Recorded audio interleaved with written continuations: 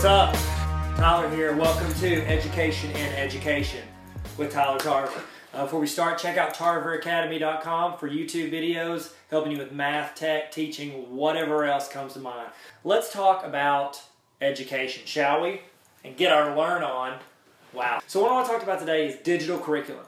I was the Director of Technology and Instructional Facilitator for 1 year in a district, and then for 2 years I was the principal of a school that dealt with a lot, primarily in online learning.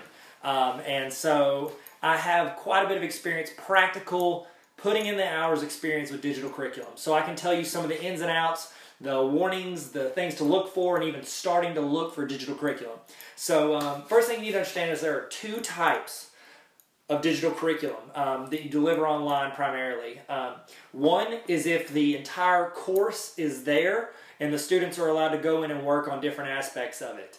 That means that you've got the entire thing and then they can go in and just start knocking it out. They don't have to wait on you, the teacher. They can just go in, they can finish the whole course in a month if they buckle down and work hard. The other one is in session. That means that they are given the assignments as you give them. They're not allowed to go too far ahead unless you decide they need to go further ahead. And you pick that individually. Like you are the teacher, it's still in session, you're still doing things on your time and your terms. Let's talk about the full courses. There are a lot of digital curriculum providers. If your district is on point, then you may have this for the entire year. Some of the main ones are Blackboard. They're usually pretty good about hitting state standards. OdysseyWare is one that we've used. It's great on the administrative side, but they're a little bit tougher on getting them to have stuff already set to your state's standards. A lot of it's you have to go in and edit it yourself or have your teachers go in and edit it themselves. But OdysseyWare is good. Blackboard's usually on point with regards to all the curriculum on there. Some others like Play-Doh, Epic. There's some iTunes U courses. A lot of the iTunes U courses, you're not going to get what you want unless your teachers make it. You know, you can pull stuff from other teachers, but they might have just thrown it out there, and then you're going to have to supplement a lot of assessments. One thing with like Blackboard or OdysseyWare or Play-Doh or these other ones, or Carnegie Learning, they're going to have all the assessments in there. So that's a big part of like the full thing, because you're going to have kids, if you allow kids to go at different like paces, you're going to have a kid taking a Chapter 3 test at the same time 2 kids are taking a quiz in Chapter 1, and another kid might be like way ahead and taking his final exam. Like that's hard to do as a teacher, is do all those assessments at any point whenever they're all over the place. You won't see this as much unless your school has the waivers or provisions for kids to finish a whole course. What you may do is if your school uses like Blackboard for the whole course, you might just let them open up different units at a time. The kids can work ahead, but you don't want to be grading a test for something you haven't done 3 chapters ahead, because a good chance the kids are not going to do well on it, and then you're going to have to reset it, and they could screenshot stuff, and then they could save it for when they're actually there. It just leads to a lot of problems unless you're good at monitoring that, or if your school's set up in a way where you're doing the full course at the kids' pace. Okay, so that's a full session. When you're doing a full session, 2 very important things, because we used Blackboard for the first year and then we switched because of these 2 things. You ready? If you're allowing the kids to work at their own pace, you want to have something to where you give a start date and an end date, and then it fills in assignments for those kids. So when a kid signs on to the course, they know, okay, this is due today, this is due tomorrow. It lines all of your assignments out. With some of those programs, they line it up to where you can like set it within a month and you'll just toss in like 5 assignments a day until you get finished. Or you can spread it out over 6 months for a full semester and it's like 1 or 2 assignments a day. It just it paces it based on the dates you want. Very important. That's one thing Blackboard fell very short of. I don't know if they fixed it or not, but that's one thing they fell super short of, was it was just like, here's the whole class. And then unless you have like a small number of students or you're just amazing at staying on top of their progress, you'll have kids that won't start until like 3 weeks till the end of the year, and then you know they're not going to do quality work. They're just going to try to guess and get a good enough grade to pass. So that's a very important thing, is having that. And also the amount of time it takes for a kid to start a class once you enroll them. That was one of the other frustrations we had with Blackboard. I would enroll a kid in a class to take it, like if a schedule changed or they finished stuff, they'd have to wait 3 full days before Blackboard could put them in the course. With OdysseyWare, you change it, it's in. The assessments are huge. The assessments are huge. You want your assessments to be tailored to the lessons. You don't want kids to have to search too much to find what's on the test. You want it to be tailored to your standards. You want it to be tailored to the curriculum. Other than that, I just recommend having a very strict policy in place for retests. You're going to have kids mess up getting in early on because they're kids and they're going to mess up. But you don't want them to take it, screenshot it, and retest it. So that's another thing you need to keep a close eye on. Now, as a teacher, most teachers that are teaching in the classroom in a normal school, when they use the online stuff, they're going to want stuff that's in session. They're going to want stuff that they're tossing videos or articles or links or posts. They're tossing stuff out and the kids are checking it and they're getting their assignments and they're knowing what to do. Okay? You've got really 3 big hitters for this. Well, 4. Let's say 4 big hitters for this. Okay? And I'm going to hit each of those and I'm going to tell you pros and cons, and then I'll tell you which one I recommend. First one is iTunes U.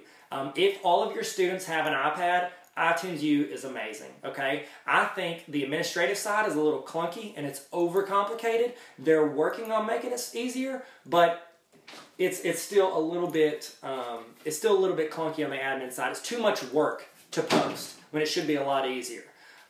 Whereas, hey Titus, say hi. Hi. Hi. All right, you want to join me?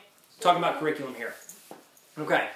And so whenever you're using iTunes U, you can have it in session and then you can just whatever post or lesson or topic, whatever it is you're talking about, and then those kids can go and they can submit assignments in there and you can grade in there. It's really cool through that, okay? It's a great template. If you've got a classroom set, it's awesome.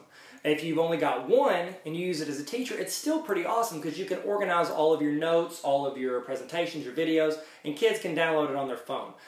Super great program. Again, don't like the administrative side of it. Okay, let's talk about the next one. The next one is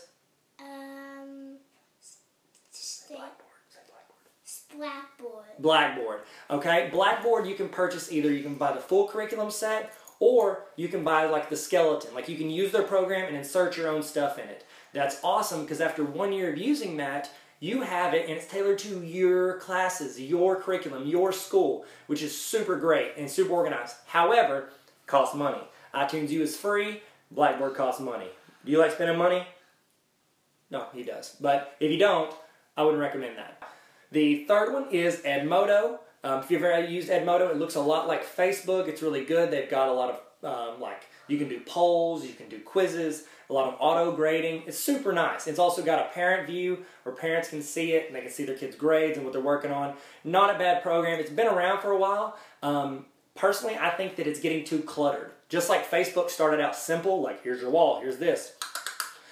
I think the more you add stuff, you run the risk of making it too complicated for students and teachers. A lot of teachers don't feel comfortable in there, and plus you got to retrain your students, and if they don't see it, it's hard to blame them if it is overcomplicated or if there is too much on there. The last one that I have is Google Classroom. They busted theirs out last year, about a year ago. They tossed out Google Classroom. I think they were waiting until like September, December, but then everybody was like, we need it now because we're starting school. You don't want to jump into a digital curriculum framework right in the middle of the school year. So Google pushed it out, even though they weren't ready, in my opinion. And so what they've done is they've been slowly adding features to it. They added it now where teachers can collaborate. You can have multiple teachers. They've added it to where you can post announcements. Well, announcements and assignments are always there, but they've got stuff where you can go in, like say you posted something the year before as an assignment. You can now go in and you can select it and then repost that for your next year, which is really nice because if you're teaching the same thing and you're doing it in session, you want to go grab stuff from previous years. That's a pretty cool feature. I think if they make it easier to find those, like as long as you're good at labeling them, like 1.1, 1.2, 1.3, and you're labeling your chapters and your sections, that can be super easy to use, okay? So start now. If you're using it, start organizing. It's never too late to organize. And I know that's a big struggle teachers have. Google Classroom is available on Chromebooks. It's available on iPads, phones. You can get the app pretty much anywhere. My recommendation, as someone who's taught in a classroom like this, which one do you recommend? It's like Google Classroom. Google Classroom.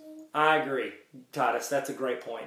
Google Classroom is by far the simplest and can do most with that. And plus, now that you can go back and grab stuff from previous years, makes it a lot easier. Like iTunes U, you can have it set in there, but I just feel like Google's integrating all the stuff you should be using in your class, which is docs, sheets, forms. My goodness, if you're not using forms and you're in education, you're doing education wrong. It is so easy to gather information. It's so easy to assess students. I mean, it's so simple. If you haven't learned it, learn it. I've got videos at tarveracademy.com on Google Forms. If not, tell me what you want to learn on Twitter or Instagram, and I will start telling you and teaching you how to use them for whatever you want to use, because Google Forms are amazing for education. I recommend Google Classroom because it incorporates all of the other Google stuff you're already using. YouTube videos are super easy. Do you like YouTube videos?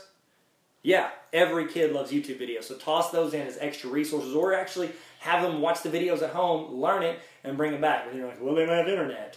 Plan ahead, okay? Tell them to go to Chick-fil-A, Starbucks, tell them to watch it during their study hall, whatever it is. That's what I recommend. So Google Classroom, I think, is the best in session. My vote for best program as far as like the full coursework, I like Odysseyware because I like the administrative side of it, and I like how editable it is. It's very easy to add in stuff from different chapters and lessons and do assessments. Very easy. And plus they have it as like a seat basis. That's also very important for full classrooms, is the cost. If you're going to pay for your curriculum, know the cost. Like if one student can have as many classes as we want, or if I pay per class, per student, that's something to keep in mind, and that's just something you have to discuss with your director of curriculum or whoever's paying the bill for these curriculums. As far as in-session goes, I highly recommend Google Classroom. And again, I'll be tossing up more videos on Tarver Academy explaining different aspects of that, and I'll probably do some more on this podcast or series if you're listening on the podcast, or if you're watching it on YouTube, then I'll start posting more on there. Just hit me in the comments or tweet me or hit me up on Instagram. I'll try to answer any questions you have. So if you could, please comment on it on the YouTube. If you're on the podcast, please rate. Take a minute, just rate the podcast. What you think? Be honest. If you like it, if you don't like it, I need to improve my audio. I'm really just using my phone for the audio. And then, oh my goodness, I wish you could see what I'm looking at here. Let's show them, Titus. Apologize for my office, it's a mess. I was using a trophy. I was using a trophy with this GoPro with like a clip. And so that's what we're using. So that's Education and Education with Tyler Tarver. Titus, can you say please subscribe? Please subscribe. We'd really appreciate it. Hit him with the peace, bro. Peace. Peace. Thank y'all for watching. Bye. Bye.